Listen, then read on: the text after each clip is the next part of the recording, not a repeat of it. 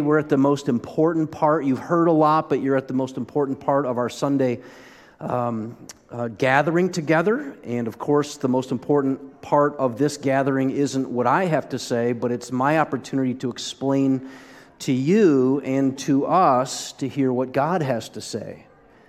And He does that through the Bible. He speaks to us through the Scripture, and we have some learning that we do together every Sunday from the Bible. So I wanted to mention something to you here real quick. I have to go fast through this for the sake of time, but I just wanted to show you because there's so many people, I think, who are relatively new on Sunday morning that you may not know that we have our Sunday message notes available for you on both our website and our church app called the North Central Church app. And you can go on there and click Sunday message, and you will get a link both online in the app to a PDF file, and you can see what we cover here on the screen and what we talk about together. You can get in a PDF format. And for those of you who are way more into learning and listening and note-taking right on the spot, we have here in the church app, this is just a screenshot of the notes that are also this, but in the version where you can fill in the blanks and type notes to yourself and then email it to yourself later so that you have it forever. Forever. Any forever filers and archivers, where are you? File it and archive it forever, just in case, right? Just in case. So I hope you take advantage of that. It's on our church app, first button, Sunday messages, and it'll link you over to these little links so that we can learn together. Oh, and I almost forgot to tell you, too, that on our website, and you can also find this in our church app, there is a list. Every time we do a series, there's a list of something we call Grow on Your Own. And this list is a list of resources that are videos, books, and podcasts that will help you grow on your own in the topic that we're covering on Sunday morning during our message series. So you can dig deeper than just what you're hearing on Sunday mornings. I've come to discover that on Sundays I can listen, but it doesn't necessarily mean I'm learning. So I have to do the extra part during the week to help me learn so that Sundays isn't just a listening exercise. So I hope this is helpful to you when you find these. Some of these things have been life-altering for me and for our staff, and we share them with you in hopes that it helps you kind of go deeper and dig down a little bit. So it's Thanksgiving month here in our culture, in our country, and obviously this is the one month where we get one day during the entire year where everybody commits together to be thankful. Thank God for everything we have. Or in some cases, for those who don't believe in God, thank me for all that I've produced and collected and gathered in my life. Or thank the stars, the universe, the whatever. Obviously, the Christian family gets together and we say, thank God for giving us everything we need and providing it so faithfully. But God has a challenge for His church family. Are you ready for this? His challenge for His church family is not just to be thankful for what you have, but it's to be generous with what you have. In other words, you go so far to say, thank God for all that He's given me. And then what if the challenge for the Christian church is to go, let God take you, stretch you, kind of like pull you into another layer and level of maturity where now we're not just thankful for what we have, but we're generous with what we've been given.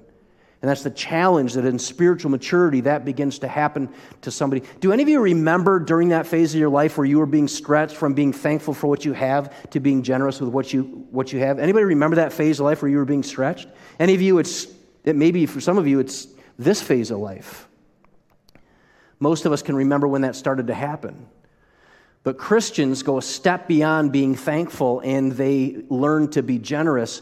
They are able to do more and give more than ever before. So actually, look at how it's worded here in the book of Corinthians. Paul's writing to the church at Corinth, and look what he says. Since you excel in so many ways in your faith, in your gifted speakers, in your knowledge, in your enthusiasm, and the love that you're getting from us, he says, I want you to excel also in the gracious act of giving. It's amazing that he has to kind of say, oh, and also don't forget about giving.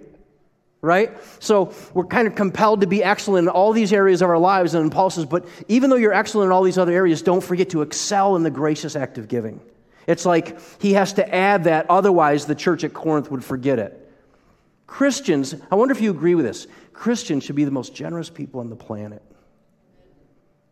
The most generous people on the planet. And they should sense a cheerfulness and a willingness to do that because of God's generosity toward us.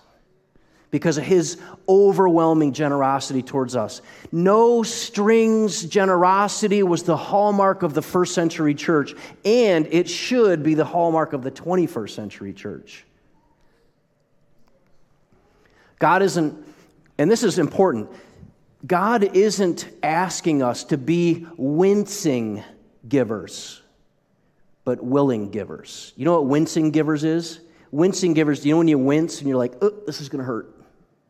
You know what I mean? When you wince, that's not cringy, that's wincing, like, it's gonna hurt. So God is able to develop in us the kind of giving that isn't wincy. It's like, here we go again, I'm wincing. Instead, it's a willingness, there's a cheerfulness that is able to be shaped in our hearts. Excellent and cheerful givers don't start by just saying, God, if you want what I have, my money, my wealth, my resources, if you want what I have, you're going to have to pry it out of my hands. That's not where it starts. Let me tell you where it starts. This is so amazing. It starts at a very, very important beginning place. And actually, you know how I feel? I wanted to mention this to you. For a pastor teaching and training generosity, I think it feels similar to parents who are trying to help their children learn to eat their veggies. In other words, parents don't do that because they want to do that. Instead, what do they know? They know that if their child doesn't eat their veggies, they're malnourished. They're missing important ingredients that give them strength. They become weak and tired and lazy. They become disengaged. And so, I'm not saying your children. I'm saying their feelings are similar, like, this is good for us. We're going to learn. And some of you learn to eat your veggies. How many of you like your veggies? Where are my veggie likers? You should thank God for that.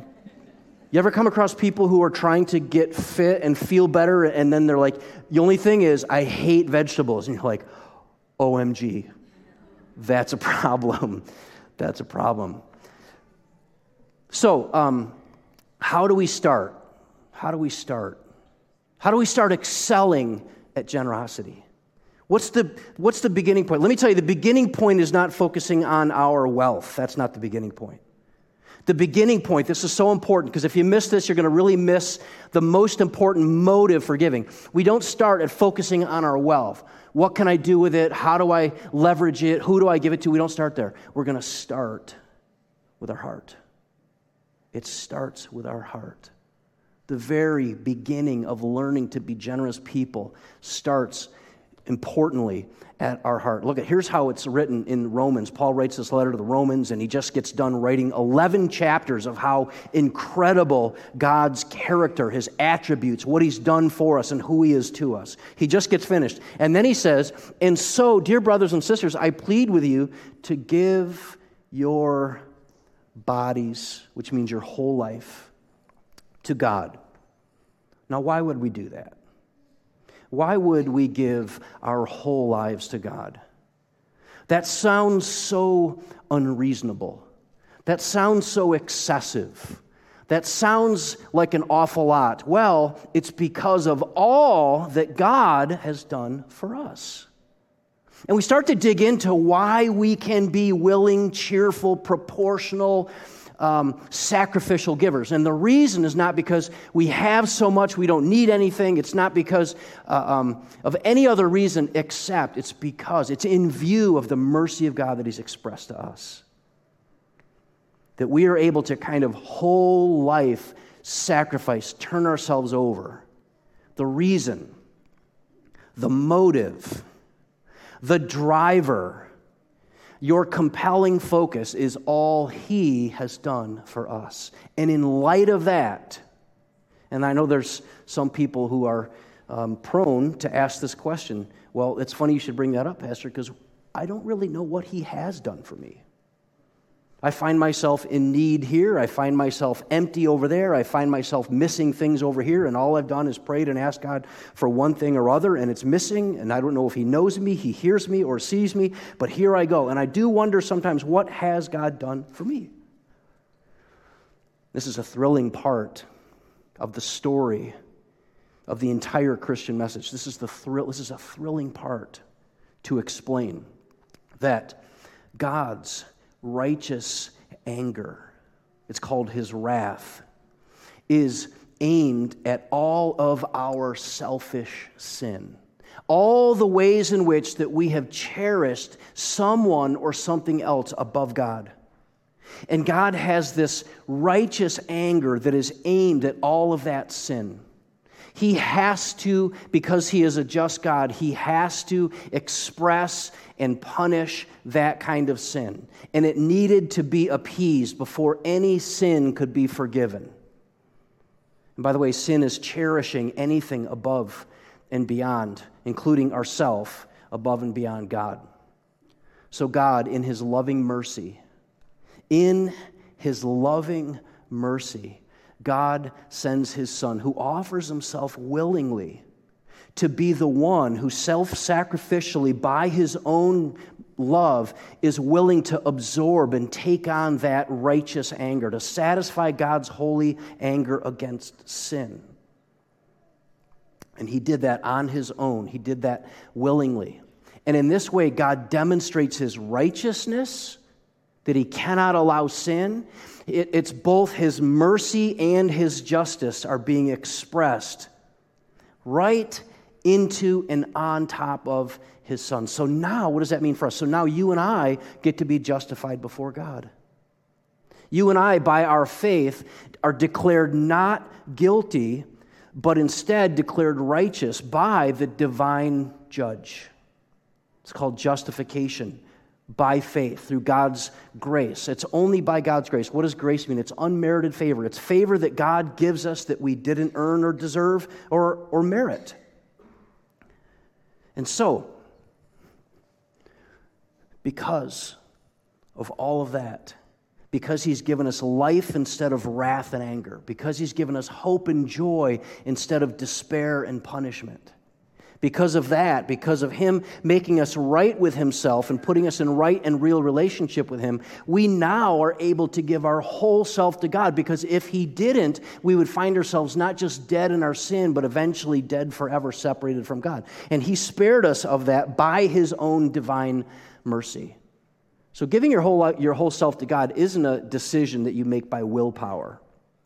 Right? One author, Jerry Bridges, one of my favorites, he writes, a genuine heart response to the worthiness of God is the highest possible motivation for pursuing the disciplines of spiritual growth and for the obedience and service to God. So the worthiness of God, the worth of God, I'm referring to the spotless righteousness and holiness of God. No blemish on His holiness and His righteousness. Life-changing justice and mercy. Life-altering justice and mercy. I'm talking about His infinite love and His mind-blowing grace. And so then my heart responds. Then my gratitude starts to build. And then how do I now live? Here's what Paul says. He goes on to say, so let them, your bodies, your whole life, be a living and holy sacrifice, the kind He will find acceptable. This is truly the way to worship Him. The gospel says that because God did that, we now serve Him. And religion says you serve Him so that God will justify you.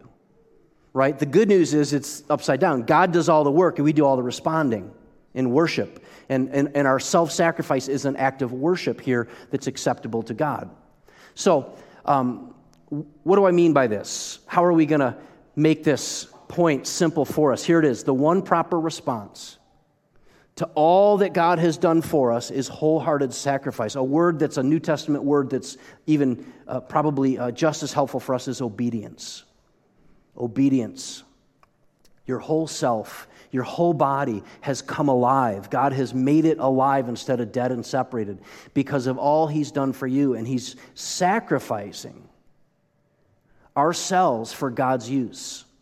the practical outflow of wholehearted sacrifice is expressed by a church in Macedonia. By the way, there is a church in Macedonia, first century, and it is a poor church, the poverty church. They don't have much. Destitute, socioeconomic, they're in the bottom.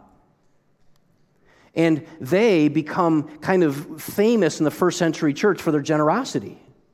They're taking up a collection for the church at Jerusalem, the church that is kind of suffering and needs some kind of a influx of financial resources. And the word goes out to all the churches that there is a need, and it turns out the church in Macedonia is the church that responds. Overwhelming, so much so that Paul writes, "For I can testify that they gave not only what they could afford, but they gave far more. They did more than we asked them to do, more than we expected them to do. And also, they did it on their own free will. They did it willingly, not wincingly. Also, they begged us again and again for the privilege of sharing in the gift of giving to the believers in Jerusalem." This church knocked it out of the park. So is this church just good with their money? Are they just disciplined with their money? Are they just, what could be driving this church? How did they do this sacrificial giving? Can I show it to you? I'm going to show it to you. Check this out. Watch this. How did they do that? Look what Paul says. They did even more than we had hoped, for their first action was to give themselves to the Lord. So if we, like the Macedonian church, if we have a generosity struggle, it turns out the real struggle is a heart struggle. The struggle that we're facing is not a giving struggle. The struggle that we're having is a give ourselves to the Lord struggle. That's the battle we're fighting. We're not fighting the open hand. We're fighting the who does my heart belong to. So the first action, what they did before they gave any of their wealth, was to give themselves to the Lord and to us, His church, just as God wanted them to do. After wholeheartedly giving yourself to God, your attitude towards what you have, what you own, material wealth that you want, after that, it begins to change. After you first give yourself to the Lord, your heart belongs to God. You respond to what He did in His beautiful mercy and justice and His justifying us by His own grace and our faith, it begins to change. So what should a Christian's attitude toward material possessions be? Can I just say one thing to start before I explain this? The first kind of knee-jerk instinctive reaction is it should be different. Let me mention this again. What should a Christian's attitude toward material possessions be? It should be different. Different. We have a different lens to see the world. We have a different lens to see where stuff comes from. We have a different lens when we look at material wealth that we own or that God's given us or that we want. We have a different lens. It should be different. We look at these things differently. A while back, I heard this story. I'm not sure if this is true, and this is important. In fact, some of you do good research. I'm curious if you ever found this story, if you discover it to be true. But I can believe it. When I heard it, I thought, I think I can believe that story. And I've mentioned it here over the years, and I wanted to run this by you again. There's a story about, do you remember in history, do you remember the kind of the phase of our history, the global history, where the Crusaders existed, the Christian Crusaders? And they were kind of trampling through this massive region in the world and executing people in the name of the Christian faith. You remember that? There's a story that the Crusaders, when they were water baptized, when they were going under the water. Have you ever heard the story that when they were going under the water, they would hold their swords up above the water? Have you heard that story? Some of you have heard it here, maybe.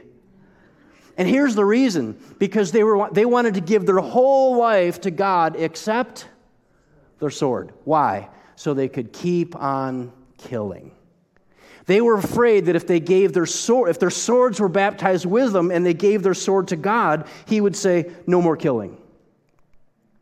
Do you find that believable? I do. I find that story believable. If it's not, here's what I've decided. If it's not, would you not tell me? Because then I got nothing on that story. So then I came across someone who said, listen, that's a wild, that is stunning, may or may not be true, but that's stunning. But really, in large part, American Christians have done something very similar.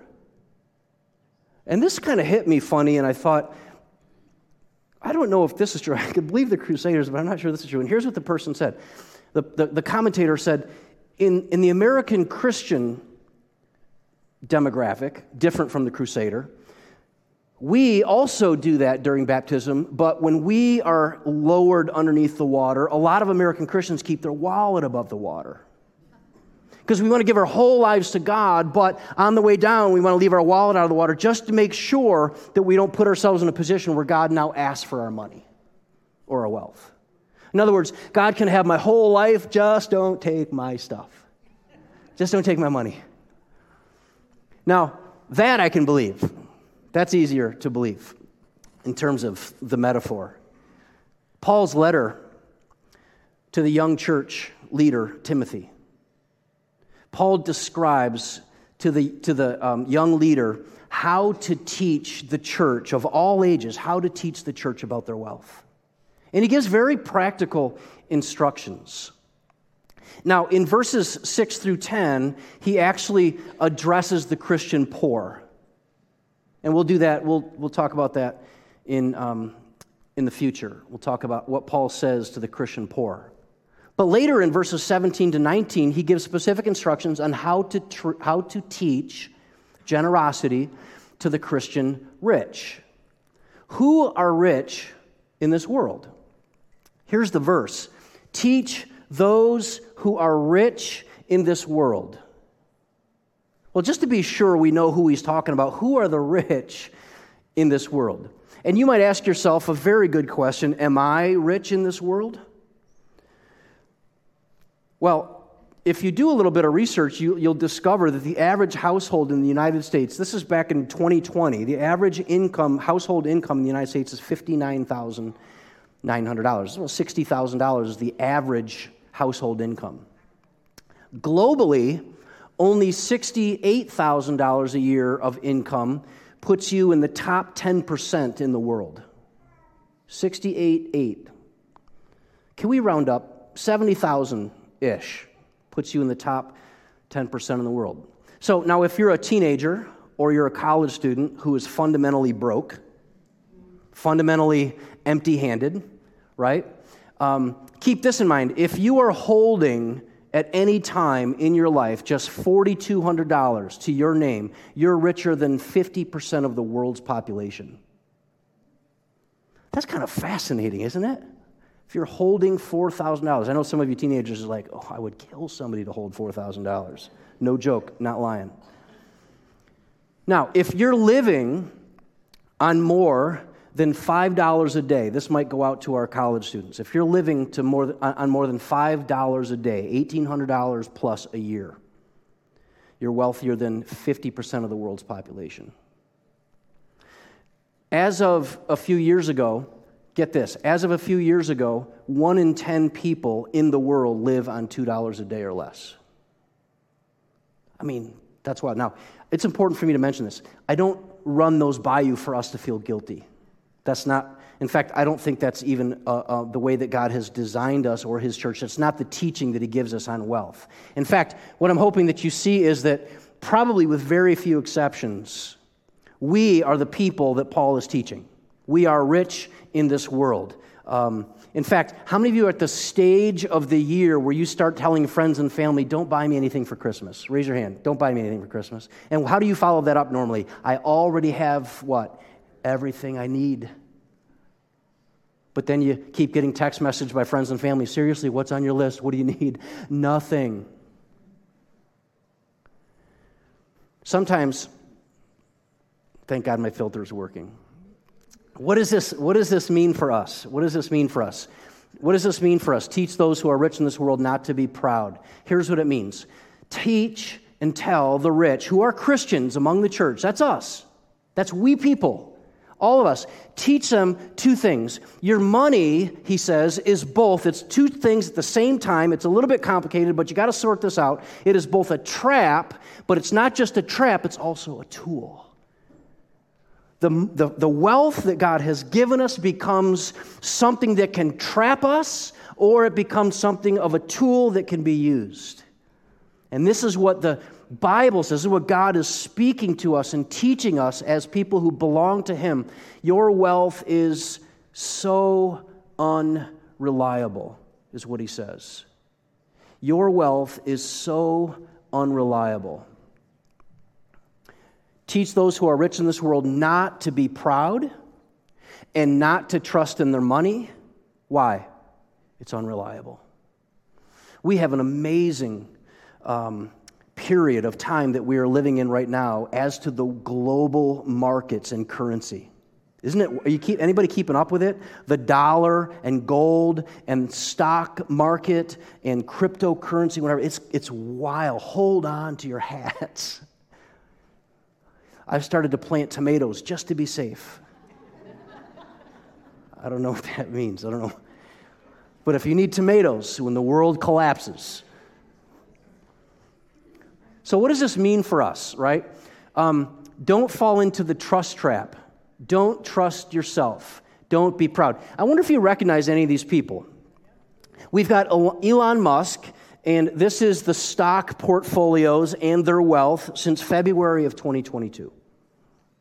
You'll notice, maybe you won't notice because it's kind of small. Elon Musk has lost $69 billion with the recent stock market change since February. Bill Gates lost $21 billion. Mark Zuckerberg, $54 billion. Jeff Bezos, $61 billion. And our old friend here, Warren Buffett, he's earned $1.2 billion. Let's hear it for Warren. Nice job, Warren. Slow and steady, a little at a time. Here's what I wanted you to see with this. Paul says to Timothy, God has revealed this important truth to him, and he says, teach your Christian people that they should never trust in their own self and their own money because it's unreliable. And then in real life, we experience it. We can watch it happen to billionaires losing billions of dollars. Who may have begun to trust in their own wealth. They may have begun to trust in their own selves and their ability to accumulate money. And Jesus warns us of the ravages of our wealth. It is subject to moth, and it's subject to rust and burglars. And of course, we'd have to add inflation. We'd have to have fire. We'd probably have to add stock market crashes. And so there's two dangers then to which the rich are exposed. And that is a false pride. You start to believe that your wealth means that you're better than other people.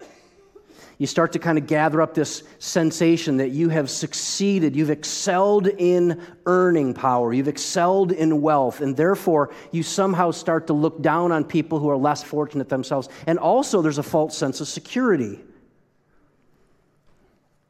Trusting the gift that I have instead of the giver. And in this way, wealth can spoil life's two principal relationships, causing us to forget God and then despise our neighbor. So instead of loving God and loving our neighbor, we kind of forget God because we don't need him. We're kind of gathering our own stuff. I trust in myself. Look what I've done for myself. And then we despise our neighbor because they're not as successful or as wealthy as me. So what does this kind of unreliable wealth look like? If I were to put this on a graph, we actually have a graph, and I can show you what unreliable wealth looks like on a graph. This is it. Can you see that okay from there with that white and then the fine line? Yeah. So this is 4 hours recently. And it's 4 hours recently of a particular holding held by a cryptocurrency billionaire. And this is the day that he had one day recently, and in 4 hours of time. And in 4 hours of time, it was an FTX token. It was worth almost $20 early in the day. 4 hours later, it was down to $5. The wealth that was lost here was greater than 75%. And this is a real and recent market crash in cryptocurrency. It may not have hurt you because you weren't trusting your wealth as much as someone named Sam Bankman-Fried. I kind of find it funny that this guy, this billionaire, had a hyphenated middle name, and it's Bankman. That's funny to me. The irony is crazy. So Sam Bankman-Fried is a crypto billionaire who went broke in a day. Did you hear about this recently, this last week? He went broke. Well, Can you all do this with me? He went broke in a year. Do this with me. He went broke in a year. Because of the cash crisis of his company is going through this, he's a CEO, giant company called FTX, lost $16 billion of his own wealth. He's 30 years old, and he just experienced in about 4 hours losing $16 billion. By the way, his company, Bloomberg said that his company at one point or other was thought to, on the path to grow so big and so vast that it could buy up Goldman Sachs. That was the projection by Bloomberg. And by the way, is there any empaths listening? Any of you, you don't have to identify yourself. I don't want you to. If you're an empath, if you're listening, maybe you're watching on the live stream, I want you to just take a deep breath, okay? Because Sam is okay. He lost $16 billion of his own wealth, but he still has only $1 billion left. So if you're an empath, just relax, okay? No tears for Sam. I'm sure it's distressing. 94% drop is the biggest drop that billionaires have ever seen in one day. This trust trap, trusting in the markets and in wealth and in homes, property, this trust trap is avoidable. It's avoidable. Teach those who are rich in this world not to be proud and not to trust in their money, which is so unreliable. Instead of that, if you belong to God and you're a part of His church and you have a worldview that God has designed all things, and then He teaches us how to live in the world, instead of that, their trust should be in God, who richly gives us all we need for our enjoyment. It's a joy of God's to give to His people. Everything that we need comes from the generosity of God. By the way, if you're new to the Christian faith and the whole giving thing is troubling, here's where we start. We start with the idea that everything we have belongs to God anyway. And when you're giving something to God or to people and you're being generous, you're not giving away your stuff, you're kind of stewarding His stuff. And that's a game changer for sure. You know, so when you give to God, do you have any kids who do Christmas shopping in your house and they ask you what you want for Christmas? And then you get it and you open it up on Christmas morning and it's not lost on you that they bought your Christmas gift with your money, right? It's not lost on you. What do you want for Christmas? I'm going to buy you something as long as you fund it, right? And in large part, that's what Christians are like. Everything that we spend, everything that we give away, we're only giving it to somebody through us. It belongs to God, and so we're giving away His wealth, not our own. Nothing you own came from you. So if this is true, and we believe that God is telling us something that's true here, we have to transfer our trust to God.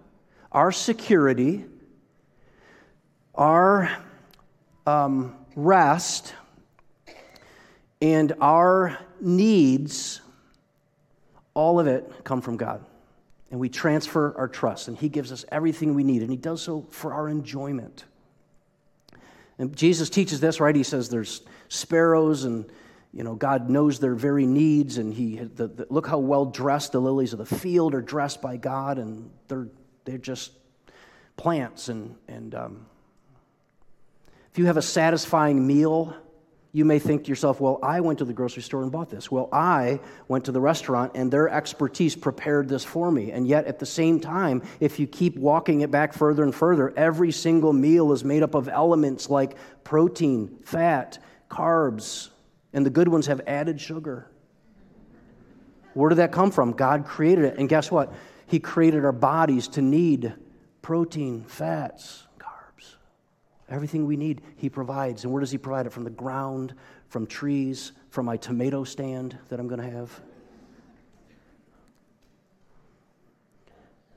Some of you live in a secure shelter. You're watching, down in Florida, you're watching those hurricanes wipe out a state, and you know that everybody's seeking shelter, and they're shoring up their shelter. And maybe you live in a shelter, and you go, thank God for this roof over my head. All the security of shelter, cement and concrete, and the strength of tree wood, where does it come from? It comes from God. He provides all that for us. The love that you get, whether you have to rely on your pet, that's okay. Dog love is good, faithful, loyal. Some of you have parent love that has been unconditional for you. Other people, not birds. There's no bird love, right? It's all one way. They're so ungrateful, those birds. But Paul doesn't direct the rich to divest themselves. Instead, he says, transfer your... So if you're a Christian, there's no vow of poverty that's expected.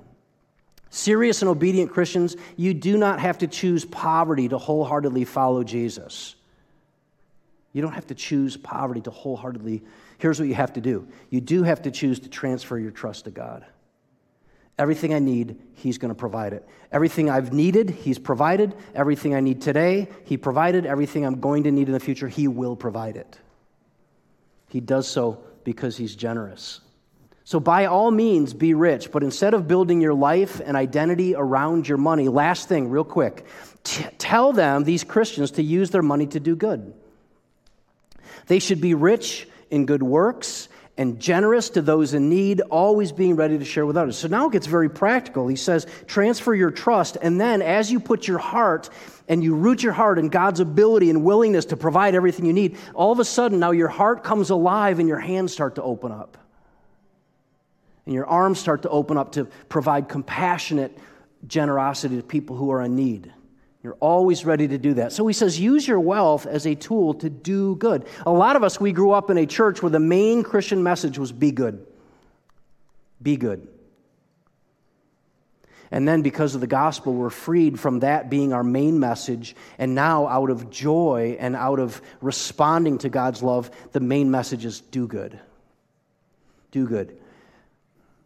Be rich in good works. Be generous to people who are in need.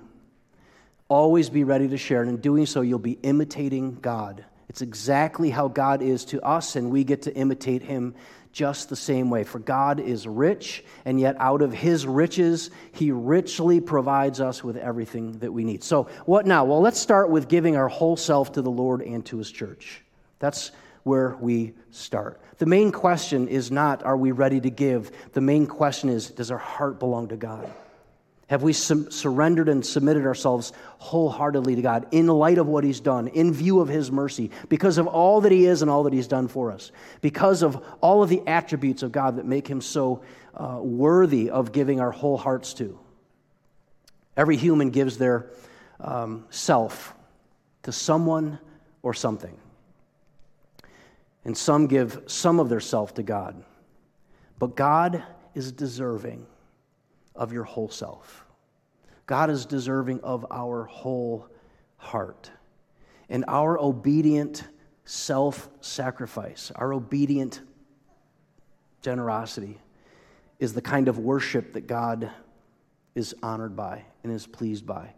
Secondly, inspect the roots of your trust. I got to tell you, if I had $1 billion, I would find it extremely difficult to trust God for what I need. I do know that and I wonder if it's the same for you, if you were living on, let's say, for the sake of argument, let's say that we had to manage on $5 a day. That means every day you're at Five Below trying to figure out what you're going to buy. Every day, $5 a day. Here's what you would discover. I don't have enough on my own to take care of and cover what I need, so I'm going to need God to provide for me. But the more we get, the more difficult it is to trust. I got to tell you, when I was young, early in my 20s, I didn't have any money. I found myself, I didn't even want any money. And then I started to save a little bit, and as that number went up, I decided now that I have a little money, I need some more money. It was like this strange... It was an opposite reaction, but we have to inspect, and we have to take time and say, God, would you help me? Honestly, inspect, where are the roots of my trust? Where do they go into? The stuff I have, the stuff I want, the stuff I need, or is it truly in all that you are?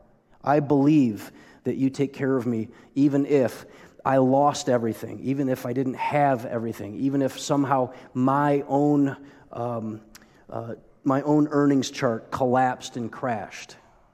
And are you willing to ask yourself, do I trust my financial security too much?